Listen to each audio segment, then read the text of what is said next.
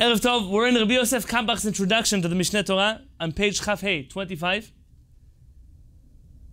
And whereas in the past we discussed different things that Rabbi Yosef Kambach wanted us to know before we learn the Rambam. So for example, why the Rambam wrote the Mishneh Torah? Why did the Rambam intentionally only mention things that Talmud codified? Was it the custom of the world to rule halakha according to the Rambam? Did the Rambam intend to write a theoretical book or a practical work? Tonight we're going to be dealing with one of the main opponents of the Rambam, and that is the Ravad.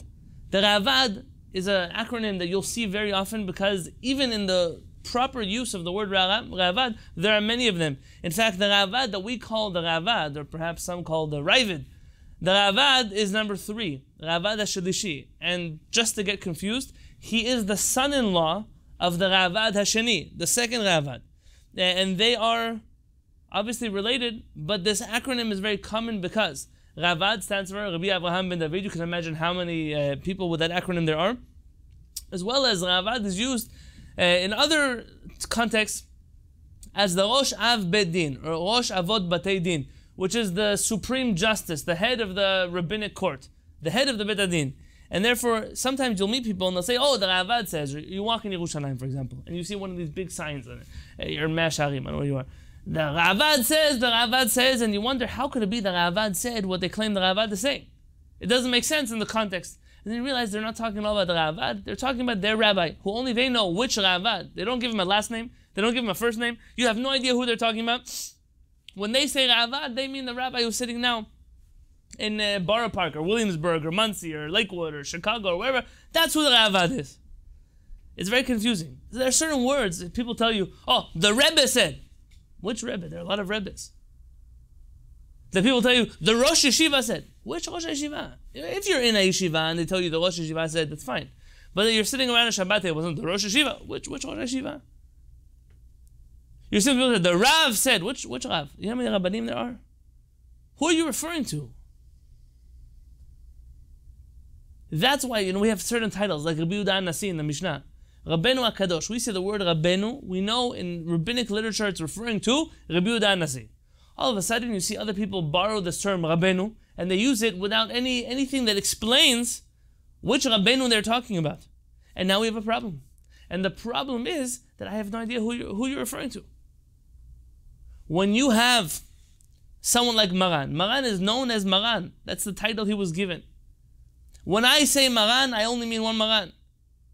And it gets very confusing. Sometimes I read the books of Harav Ovadia Yosef, and he says, Maran Ben Ish Chai, Maran Achida, Maran this, Maran that, Maran. I don't know which Maran he's referring to. In fact, I'll tell you a story, Maaseh.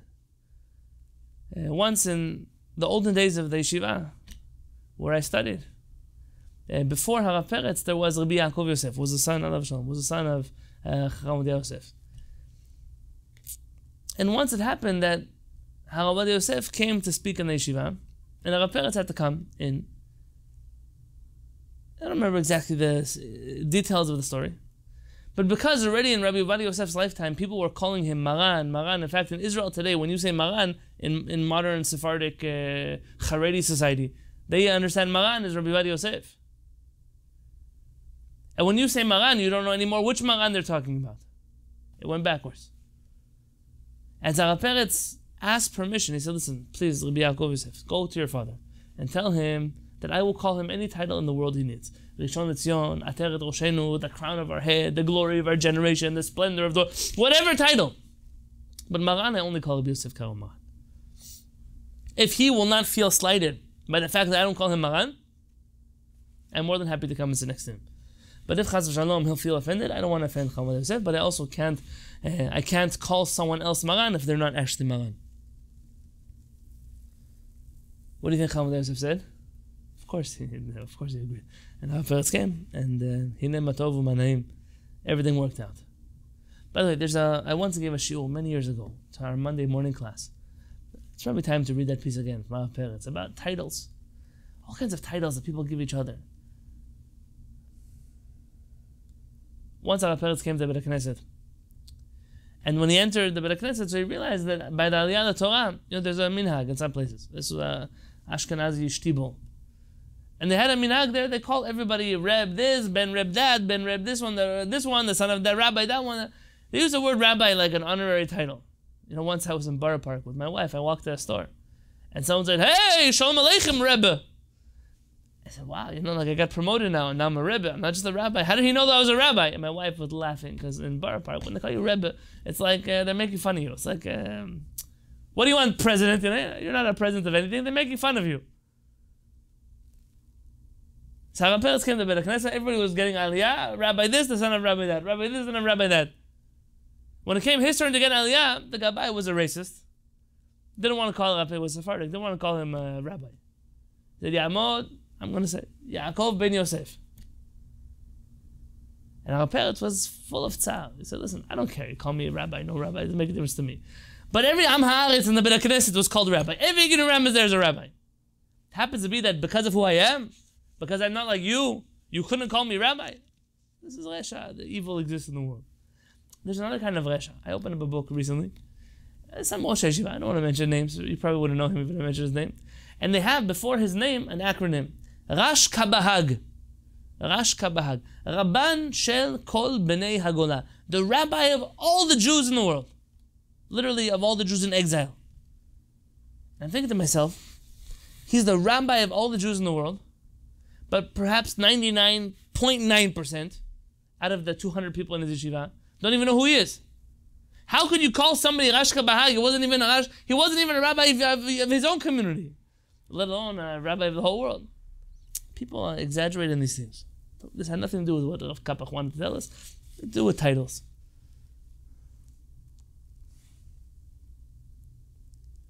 Once, a Rav Kook, Rav Shalom, was sitting Shiva for his mother. And someone came and had a conversation. He said, you know what he was mitzvah? You know what made him suffer the most? He said, of all the titles he was called in his lifetime, the chief rabbi of Tel Aviv Yafo, the chief rabbi of Israel, everything was fine and special, but there was only one title he's never going to hear again. The title that his mother would call him Bni, my son. He said, that title, there's no one in the world who can give me that title. And he felt like when he had lost his mother, he had lost the only real title he actually cherished. The title of my son.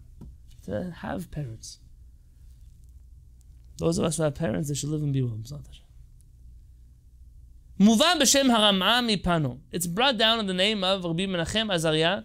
We say for some reason the Beit Midrash Mipano, but really it's a place, the Fano, in Italy, in France. In Italy. Ravad is from France. In Siman Kufchet, in page 108, if I'm not mistaken, Rabbi Aryeh de Modena, who wrote the famous book Ari Nohem, infamous, I guess, for those who are on the other side of the argument, I believe he's somehow connected to the Ramah Mipano. I don't remember how. Shekadav, he writes the following: Chas v'shalom leha'alot al hadat. God forbid that it should even enter your mind.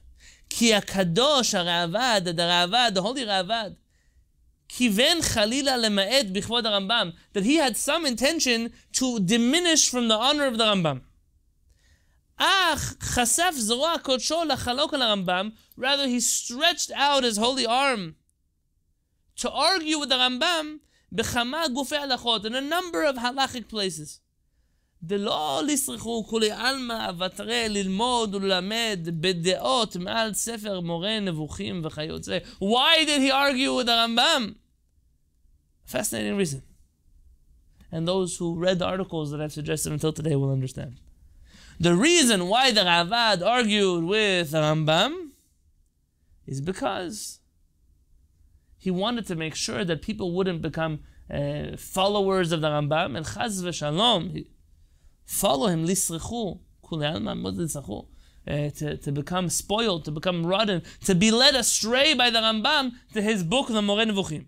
So the reason why Ravad argues with the Rambam is to save people from following the Rambam to the Moreh Nevuchim.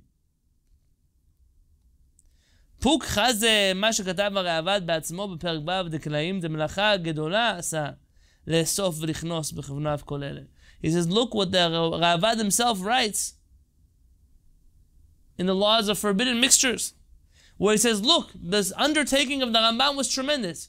So from here it says the Ramah Mipano, you see that really the Ravad respected the Rambam tremendously. He just wanted to critique him so people wouldn't follow him blindly and ultimately, God forbid, sarcastically, God forbid, end up in the realm of the Moreh Nevuchim.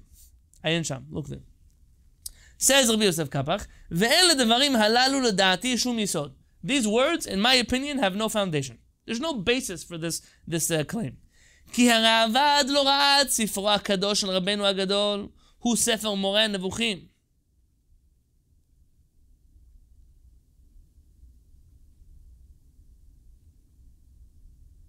The Rabbeinu HaRavad didn't even see the book, the holy book he calls it, of the Moreh Nevuchim. כי ספר מורה הנבוכים נכתב בשפה ערבית.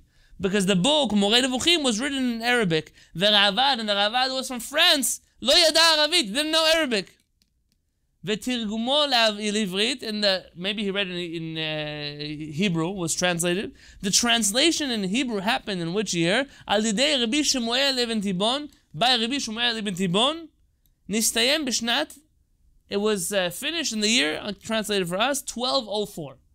So Rabbi Shemuel ibn Tibon translated the Moreh Nevuchim into Hebrew in 1204. The Ravad niftar bishnat, and the Ravad died in the years 1198.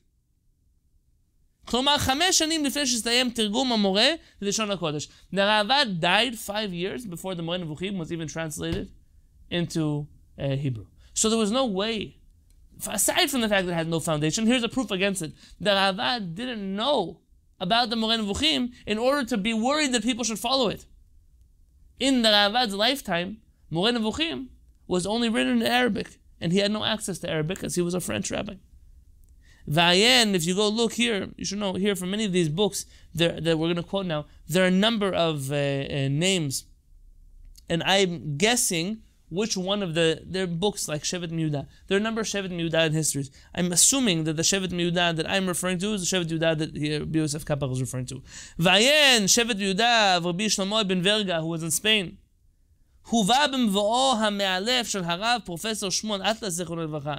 You'll find that there's an introduction there from Professor Shmuel Atlas of blessed memory, the Pirush Bava Kama shel Ravad, and the commentary Bava Kama of the Ravad. So the Ravad also wrote commentaries on the Talmud.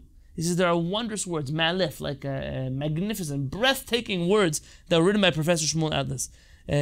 If you run a cursory search on Professor Shmuel Atlas, you'll find he was born in Lithuania, I believe right before the turn of the 1899. He studied in Lithuania, in Russia, and a number of different places. Ended up in America at the Hebrew Union College, like many of the rabbis who came from Europe and came here, and ended up in different institutions than you might expect them to. I don't know anything about him. I don't know to recommend, not recommend. Simply, I know that he was a friend of Rabbi Chil Yaakov Weinberg, the Siri De'esh. You'll find letters, correspondences between the two of them. And it's enough of a wondrous introduction that Rabbi Yosef Kapach writes amazing things about it. And it is correct, though, that Rabbeinu HaRambam saw the critiques of the Ravad in his book. But the Rambam, in his lifetime, never directly dealt with the Ravad's critiques on his work. As was the Rambam's custom, that was his way. Like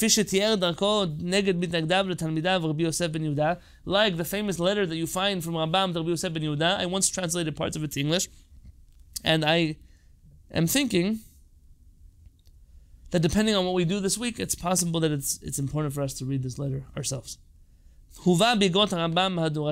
It's mentioned in the letters of the Rambam in Rav Kapach's edition.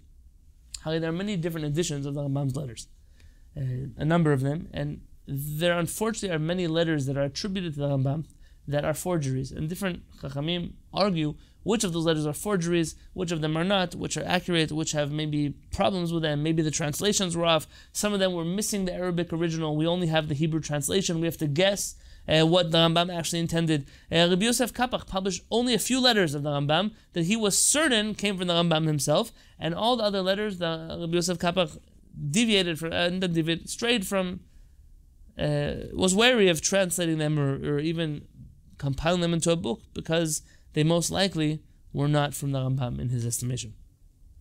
It appears to me כי מטרת הרעב"ד בהשגותיו אינה לחלוק על הרמב"ם. The intention of the Ravad in his critiques is not to argue with the Rambam. אלא להביע דעתו בדין זה או אחר. It's not even to show the Ravad's personal opinion on any matter. This is a groundbreaking understanding of the Ravad. Until today, most people would understand the Ravad, especially when he writes very sharp things about the Rambam. We understand him as being critical, as saying some pretty terrible things about the Rambam. He says not only is he not arguing with the Rambam, he doesn't even intend to bring his own opinion into the question, into the conversation. The whole intention of the Ravad's critique is to show the readers of the Rambam's books, miyad uv'makom, immediately in that place, sheyesh od de'ah choleket al ha'amur b'sefer, that there is another opinion that argues with the Rambam's. Shelo yachashov, you should not think ki ha'devarim ha'sidurim lefanav hem muskamim l'divrei hakol. The things that are written in front of the Rambam, like they're clear, like that's the law, that everyone agrees. Meaning, the Ravad is telling you, hey, stop, wait. The Rambam makes it seem this is simple. It's not so simple. There are others who differ. And the Ravad is not even there to tell you, does he hold like the Rambam? Does he not? It doesn't make a difference. The Ravad is not writing a work of halakha.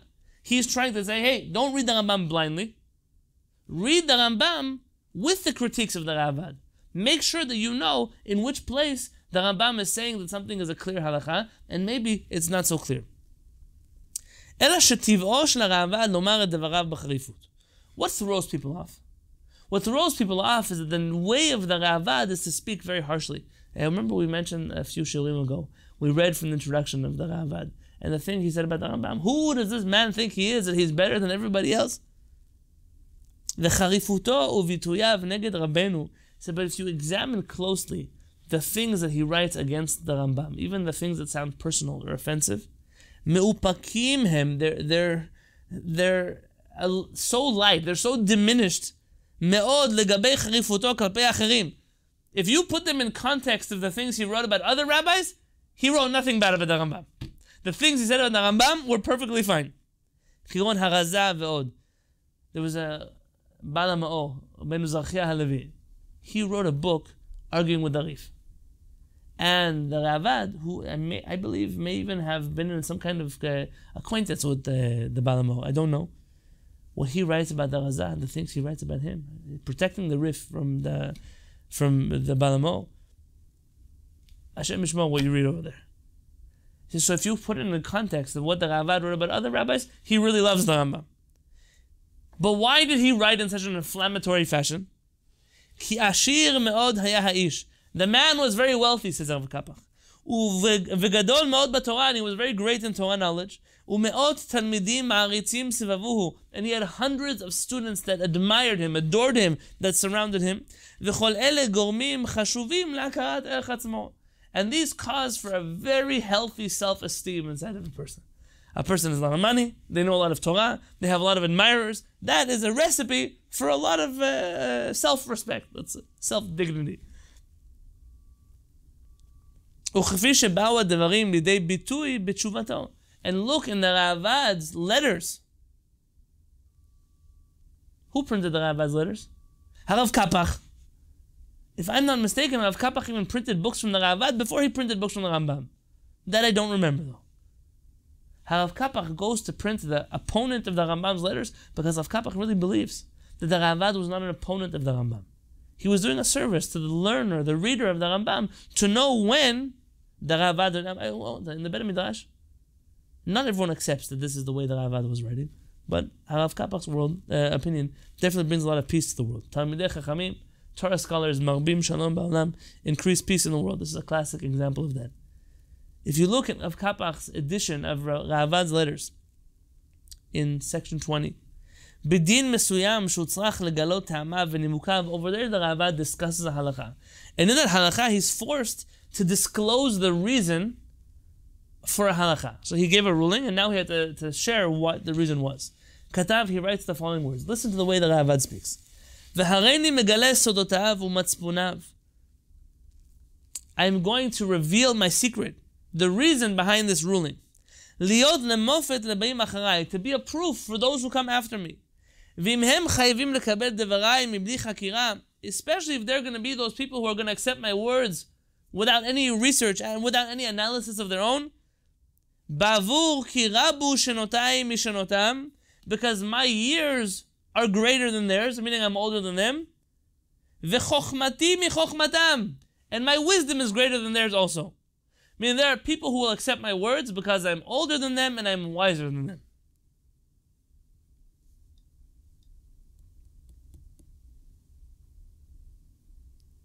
Oftentimes people have a hard time.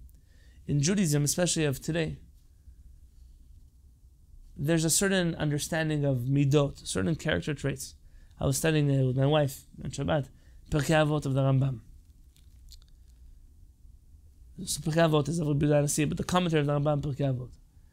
And when the Rambam discusses the obligation to judge people favorably, or the lack thereof.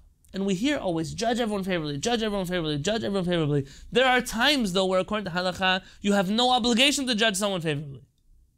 There are times where according to halakha, it's crazy to judge someone favorably, but you have to. We're always taught that you must do everything you can to justify a person to judge them favorably. And it seems unrealistic. It seems the Torah wants you to live in some stupid world. But if you truly understand the writings of the Chachamim, you'll realize that no, you don't have an obligation to judge everyone favorably. There are limits. Before you go to bed tonight, people are going to say a blessing on the Shema. And before then, I know they say all kinds of tefillot. I forgive all the people who hurt me. And once they don't want to say this prayer. Why? There are people that I don't forgive. Why? They hurt me very much. The business partner who stole from me, the person who hurt me, abused me. You think that you have to forgive everybody in your life? You have an obligation to forgive everyone. Do you have an obligation to forgive somebody who hurt you and never asked you for mechila? Maybe for you it's good. But on a halachic level, do you have an obligation to forgive them? We have Western concepts in our head. The Torah's concept of humility, anava, the way I received it from my rabbis, is not that it's, someone compliments you, you're such a good speaker, you're such a good artist, you're such a good painter, you're such a good musician, or whatever it is you are. And you say, no, what do you say in the West? No, it's not, nothing, it's not a big deal, nothing at all, I'm not so special. You deny it. Why do you deny it? Because you don't want to come off looking like you're an arrogant person. The one hama'amin b'Hashem, the person who believes in HaKadosh Baruch Hu. Who made you the great artist? Who made you the great speaker? Who made you the great musician? The creator of the universe made you that person. So now someone says, wow, I'm recognizing the God-given talents inside of you. And what do you tell them? Nah, Hashem didn't give me anything. You are a kfui tova. You are one who has no gratitude to HaKadosh Baruch Hu. Rather, what should you answer? According to Judaism, not according to the street. You should say, thank you very much. I am a wonderful artist. Thank you, Hashem. It's all from HaKadosh Baruch Hu. Yeah, I am a beautiful musician. Thank you. But it's all because of HaKadosh Baruch Hu. Don't take credit for it. It's not yours. Give gratitude to the one who gave the gift to you. That's anava. Sometimes you see people, they write things, wow, how can he say he's wise? In the West, you can't say you're wise. But in Am Yisrael, Moshe Rabbeinu writes in the Torah that Moshe is anav mikol adam. Moshe is more humble. Okay, HaKadosh Baruch Hu told him to write it. What a humble person. He says, Hashem, I don't want to write it. And he was so humble that he was able to write that he really truly was the most humble person on earth. Moshe Rabbeinu was also a truthful person. They tell a story. I don't want to mention names. I'm not even sure the story is true. But the idea behind the story is true. There's a certain Talmid Chacham that was asked to take a stand as a witness, a character witness for a person here in the United States. And when he got on the witness stand, they asked him, so who are you that we should be listening to your opinion? And he said, me? I'm the greatest rabbi in the generation. And the students were, come on, he's the greatest rabbi in the generation? What kind of person said such a thing? And afterwards they came to tell him, he said, listen, I went on the stage. I went on the stand.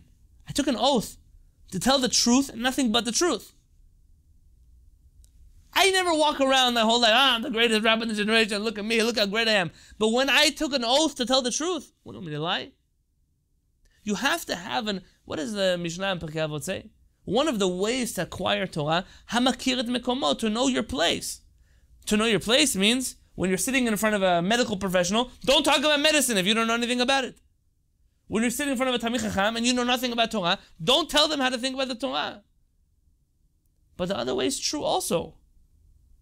When you're a lawyer and you see someone's getting hurt and you know the law could protect them, you have an obligation, yes, to speak. I am the lawyer in the room. When you're on an airplane and someone is having a heart attack, are there any doctors in the room? Don't be humble and say, nah, I'm not really a doctor. Now is the time you have to start. I am a doctor. Of course I'm a doctor. The Ravad is writing truth. At least in the reality in which the Ravad lives. For his Talmidim, he's older than them and he's wiser than them. It shouldn't throw you off when you see Chachamim speak like this. It will, but it shouldn't. Al ken yesh to'elet bevi'ur hatam lilmod mimenu la'acherim. He says the Ravad, I'm going to write the reason for this halakha because there really is a reason. There's a purpose that other people will be able to understand the logic behind it. I also want to save them from the lashing tongues that will critique them. This is a quote from Yeshayahu, we mentioned it before. They're going to tell a father, who have you been given birth to a woman, who are you carrying? There are some people that are only wise in their own eyes and they're so great, they're so smart for anybody else. I've decided to reveal the secret of this halakha and to tell you the reason, the basis of this halakha. Look there. And the same intent of the Ravad, to show that the opinion of Rabbeinu HaRambam is not the only opinion. There are other opinions. There are other logical ways to examine this halakha, and therefore you need to know them. Says the Rabbi Yosef Kabach, you think I'm stopping with the Ravad? Rabbi Moshe HaKohen, Rabbi Meir HaKohen of Rothenburg, the famous Hagot Mamoniyot, the Maharam Rothenburg. We mentioned him the other day. Where did we mention him? We also spoke about his Hasagot.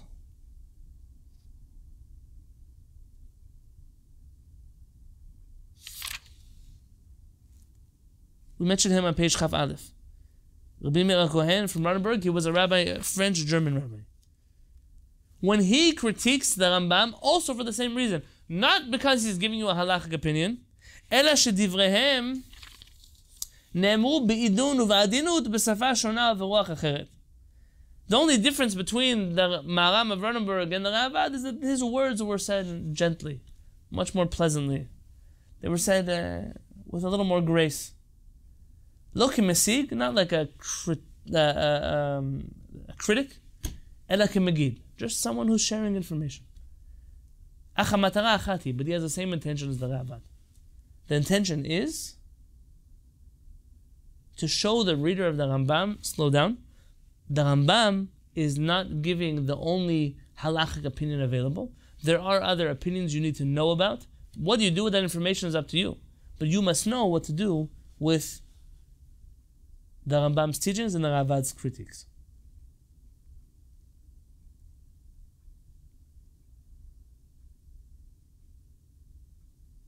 Rabbi Tzach, do I have time to do one more paragraph?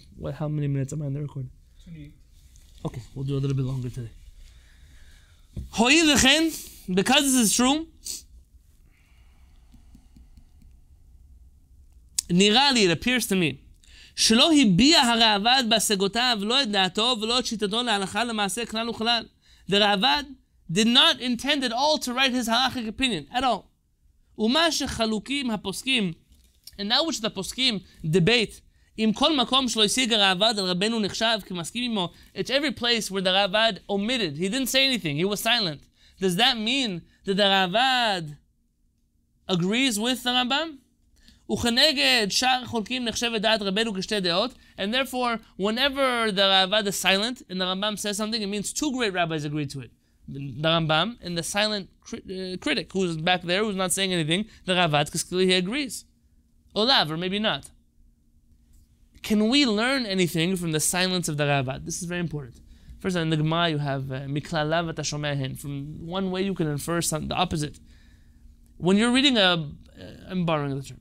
when you read a critique of someone, you're reading the Ramah's notes on Maran, the Shulchan Aruch. Whenever the Ramah doesn't argue, it's accepted by the poskim. That means because he agrees with Maran.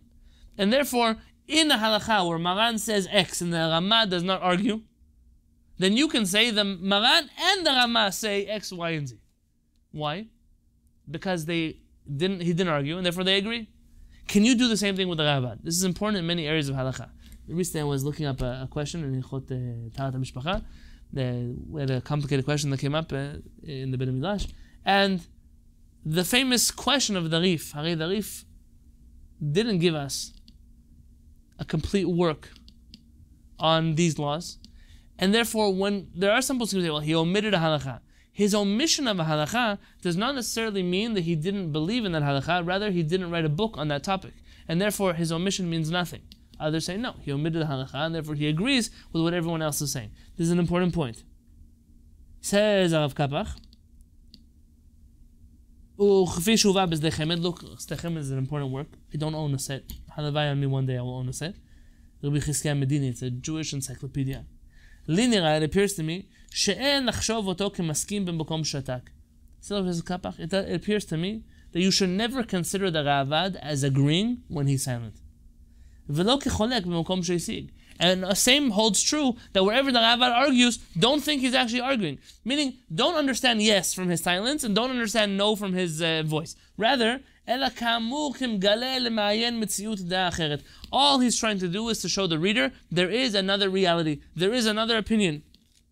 ואין לחשוב בדברי הרעב"ד כדעתו וכהכרעתו הוא אלא מה שכתב בתשובותיו שאין הלכה למעשה ובחידושיו לש"ס. The only place you can find the Ra'avad's opinion, what does he actually believe the halakha is? In his book of halakha, in his letters, and in his commentary on the Talmud. לא במה שכתב כהשגה לא נגד רבנו ולא נגד הרזה ואחרים. Not when he critiques Rabbeinu Rambam. Not when he critiques Rabbeinu Zachariah Halevi. Not when he critiques someone else. The Ravad in his critique is always playing devil's advocate. That sounds crazy. Could it really be? וכבר הראיתי בהקדמתי לרשות הרעב"ד מהדורתי. I already wrote in my introduction to the Ra'avad's questions and answers על כמה דברים שדעת הרעב"ד שיטתו וסברתו בתשובותיו שלא כדעת הרמב"ם. There are many things that the Ra'avad held the halakha. That was his opinion on halakha in his books. ואף על פי כן לא השיגו. But if you look in the Mishneh Torah, he doesn't argue with the Rambam. Because the Ra'avad is not coming to show personal opinion in his critique of the Rambam. ועיין גם מבואו המאלף של הרב שמואל אטלס. Go look again at the introduction that we mentioned before from Rabbi Shmuel Atlas. לפירוש הרעב"ד המסכת בבא קמא עמוד 1. What he writes there in his introduction to מסכת בבא קמא. שם, over there, העיר על כמה וכמה דברים שדעת הרעב"ד בהשגותיו נגד דעתו בפירושו, אלא שהוא תלה את הדבר בחזרותיו של הרעב"ד שחזר מדעתו בהשגות. He said he shows there are many contradictions between what the Ravad holds the halakha in his books and what he critiques the Rambam on. And rather his solution, Rabbi Atlas' solution was that where the Ravad changes his mind, it's because he really took back his previous opinion. So what he writes now is his current opinion, and what he wrote previously is not his real opinion. Meaning he took it back. That's why he changed opinion. We have some works like that. And unlike Rav Kapach, who says that from his silence you can't infer anything because he didn't critique, because it wasn't another opinion that argued. But it appears to me that's not the truth. Because if that was true, that the Ravad took back his opinion, he would erase the things that he argued with the Rambam about. He said maybe he couldn't edit the books that he already published. But in the next printing, in the next edition, he would have found two different versions of the Ravad. The version of the Ravad, the handwritten manuscript with eraser marks, or the handwritten manuscript where he crossed something out.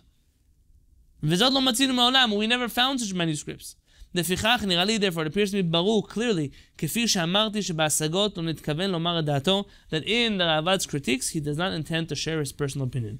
ועיין גם להרב אבני שוהם, and look at the writings of אבני שוהם, רבי אברהם בן יעקב פרץ, who writes the Ravad בהשגתו בהלכות חמץ, ומה שכתב בהלכות אישות, הוא פרק ב' הלכת ט"ו, שהוא זיל הכה משיג וזיל הכה משיג. That the Ravad, in this way, he looks at the same topic, and in this area he was looking at it from this angle and he critiqued. And over there he looked at it from a different angle and he critiqued. but it's not consistent. The Ravad was simply playing devil's advocate. He was playing on the other side. He was always opposing, just to show you that if I'm standing from this angle, there's a question. And if I'm standing from that angle, it's a different question. And you can't draw a line between what the Ravad writes and all of his critiques throughout the Rambam. In the laws of Shofar, Halacha Gimel, Shofar Gazun, Uvesukah, and Lulav Gazun, Dasegotav Sitrai. If you look regarding a stolen Shofar and a stolen Sukkah, that his critiques, they contradict each other. But it doesn't make a difference, because he's not trying to be consistent. Look at the writings of Rabbi Yitzchak ben Moshe Nunes Belamonte. That was his last name. He writes in the laws of Yom Tov, that when he critiques the Baal HaMe'or, Rabbi Zachariah Levi, it seems like he holds like the Rambam and the Rif. But over here in the writings of the Rambam, Mesig al Rabbeinu, he's arguing with the Rambam. So how can on the same topic he take the Rambam stance over there, but now when it comes to the Rambam, he takes the opposite stance? The only answer is the way Rav Kapach answered. That in each book, he's trying to show the reader there are other opinions here. Look at Rabbi Yaakov Albeli. That he argues based on what the Rambam wrote in the laws of Brachot, what the Rosh quotes in the name of the Ravad. Look over there. And look in the Tur and see how he quotes it. Basically based on all of the above,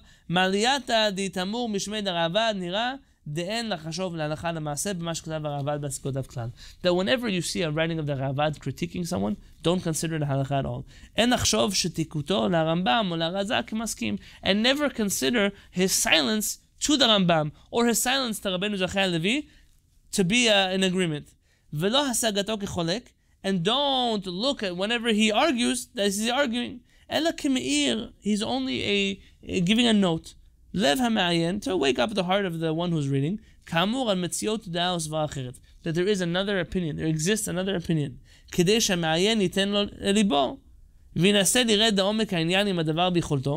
he can therefore go and do his own research and figure out who the halakha is like. And maybe, again, Rabbi Yosef Kappa is being a little sarcastic, maybe he's that one special person in the generation that Maran the Kesef Mishneh mentioned, who's able to study the halachot on his own and reach different conclusions than Rambam. But don't think, says Rabbi Yosef Kapach, that this is some new invention of the Ravad, that he is the only rabbi who ever writes critiques as a just to show you other opinions. This is an old road. Many people have gone down this road. And the great rabbis of the Jewish people, they conquered this path already. This seems to be a reference to a Gemara. The Gemara says about Rabbi Yochanan, I believe Rabbi Yochanan, that he said he learned from a young girl, he learned from her that one shouldn't steal. He said he was once walking in a field, and this girl asked him, "Rabbi, are you not walking in private property?" He says, "Yeah, it's private property." So why are you walking in it? It's someone's field. So what, I'm walking in it? Look, so many people walk here, it's already become a public road. There's nothing growing here. I'm not breaking anybody's plants. Derech kifshuha. So what should she answer him? Rabbi, listim shekemotcha kifshuha. Robbers like you are the ones who made this into a public road. Meaning just because everyone else is doing it doesn't make it an excuse. So what if everyone's doing it? You're part of those people that turn one man's private property into public property because of your disregard for his personal property.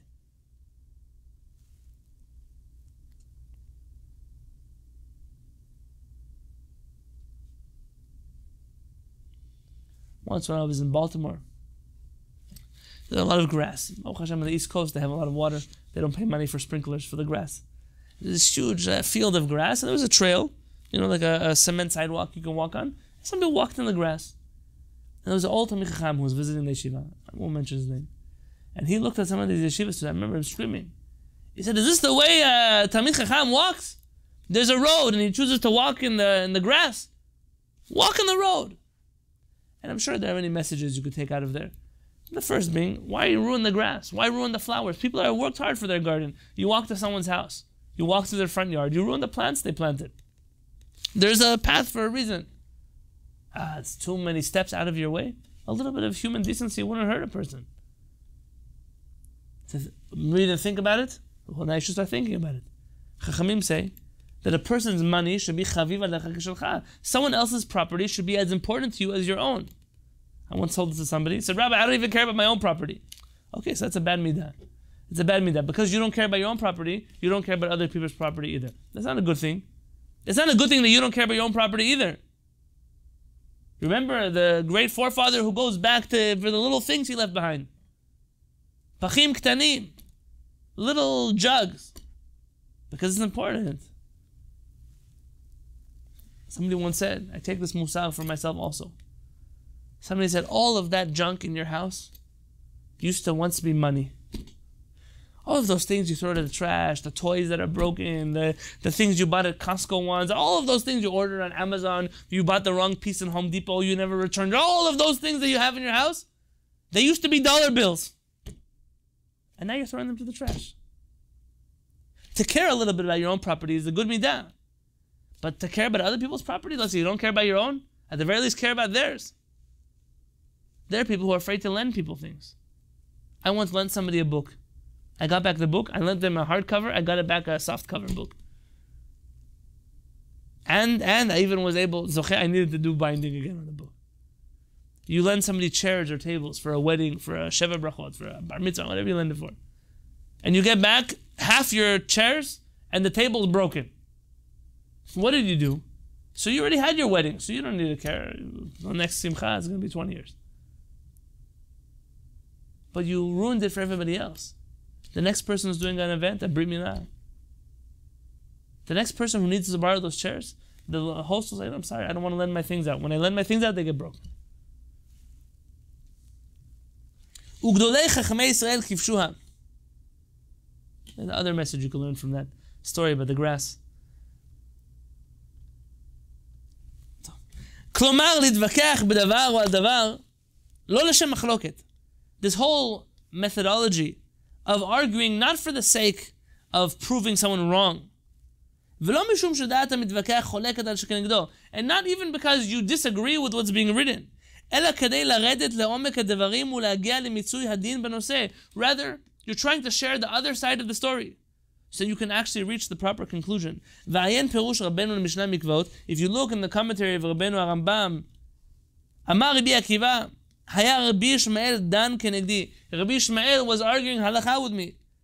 שם כתב רבנו פירושו, there, רבנו הרמב"ם writes in his commentary, ולא היה מתווכח עם רבי עקיבא, אלא על דרך המשא ומתן.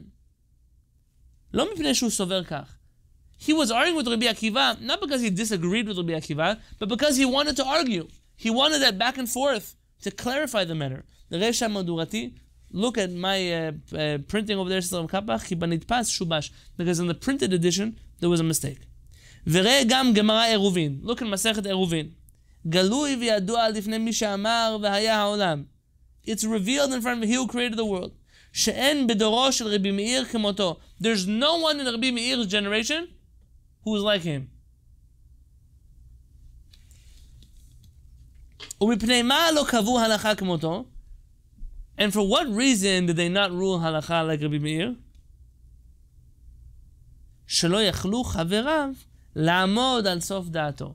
Because his friends, his חברותות, they were unable to לרדת סוף דעתו, to truly understand his opinion. שהוא אומר על טמא טהור, הוא מראה לו פנים. Because Rabbi Meir would show something that was impure, and he would say, no, it's pure. And he would prove, he would prove to you that it's okay. Al tahor tameh, he would show you that something which is tahor, pure, he would tell you it's impure, u'mareh lo panim, and he would prove to you that it's that way. Chachamim say, kan derachim l'taher et hasheretz. There are 150 ways to convince a person in halacha that an insect is kasher. A Talmid Chacham can give you 50 logical reasons for why something is permitted, and for the same exact thing, give you 50 logical reasons why it's prohibited. Ultimately, you have to come to the truth. The truth requires more than just being able to argue your point. You see this a lot today in the conversation. You know how rare it is for me to have a good conversation with someone? Here in my Kila, Baruch Hashem, we have beautiful conversations. But sometimes a person will come from outside, or we'll go somewhere for Shabbat, or we'll visit a different country, whatever it is, and you sit with a person and they have a conversation. It doesn't have to be about Torah. You want to be about politics, you want to be about life, you want to be about marriage, about kids, whatever it is. And there's fun in having a healthy debate. But this person doesn't know how to debate. This person gets angry and they get worked up and they curse at you about personally. But I mean, what happened? What happened? All I'm trying to do is to get you to think differently than the way you were thinking until now. If you can't prove my point, then you don't truly understand your point. If you can't argue for the other side, you don't know what they're actually saying.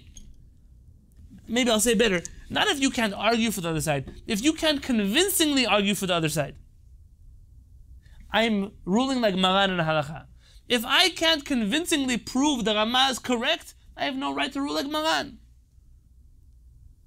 You don't know why the Rama said what he said. How can you rule like the Rama? You have to understand the opposite side of the story. Talmidei Chachamim have been doing this forever. This was the way of the sharp Chachamim of the Jewish people. Asher mimehem anu shutim. We drink their waters. And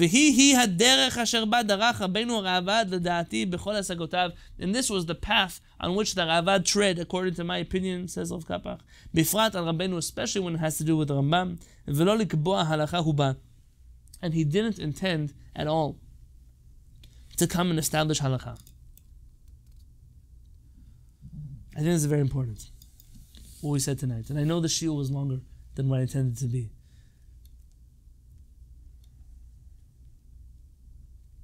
There is value to conversation in the Beit Midrash.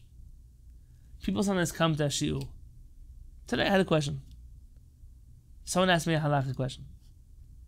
And I started explaining to them.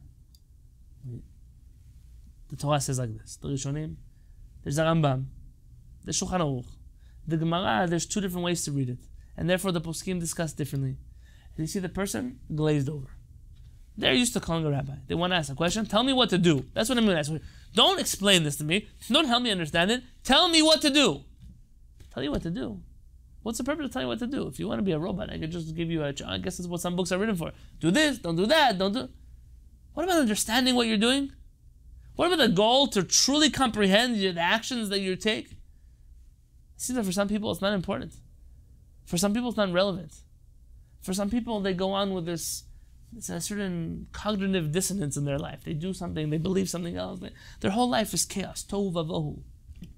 Someone asked a question in the Pesach forum, if you remember on our Q&A, and they asked the purpose of having a rabbi. Which rabbi should I follow? Following a rabbi. And I mentioned there, the Mishnah says, Aseh lecha rav, make for yourself a rabbi. The Rambam there in the commentary writes, we make for yourself a rabbi. We don't follow people. What's about following a rabbi? Rather, what does it mean, make for yourself a rabbi? When you have a matter of halakha, you want to know, go and have someone to discuss halakha with. You don't know what to do? Go discuss it with someone, even if you know what to do. Even a great Talmid Chacham.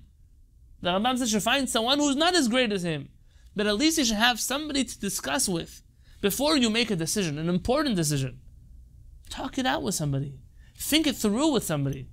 Sometimes the person who's sitting opposite from you doesn't have to be a tremendous Talmid Chacham, but they see things from an objective angle. They see things that you can't see because you're blind to it. It's not embarrassing to reach out to someone. It's not embarrassing to think through your actions. And Chachamei Yisrael for generations have pushed us, before you do things, think about them. Use your mind. Use your brain. HaKadosh will give you a gift.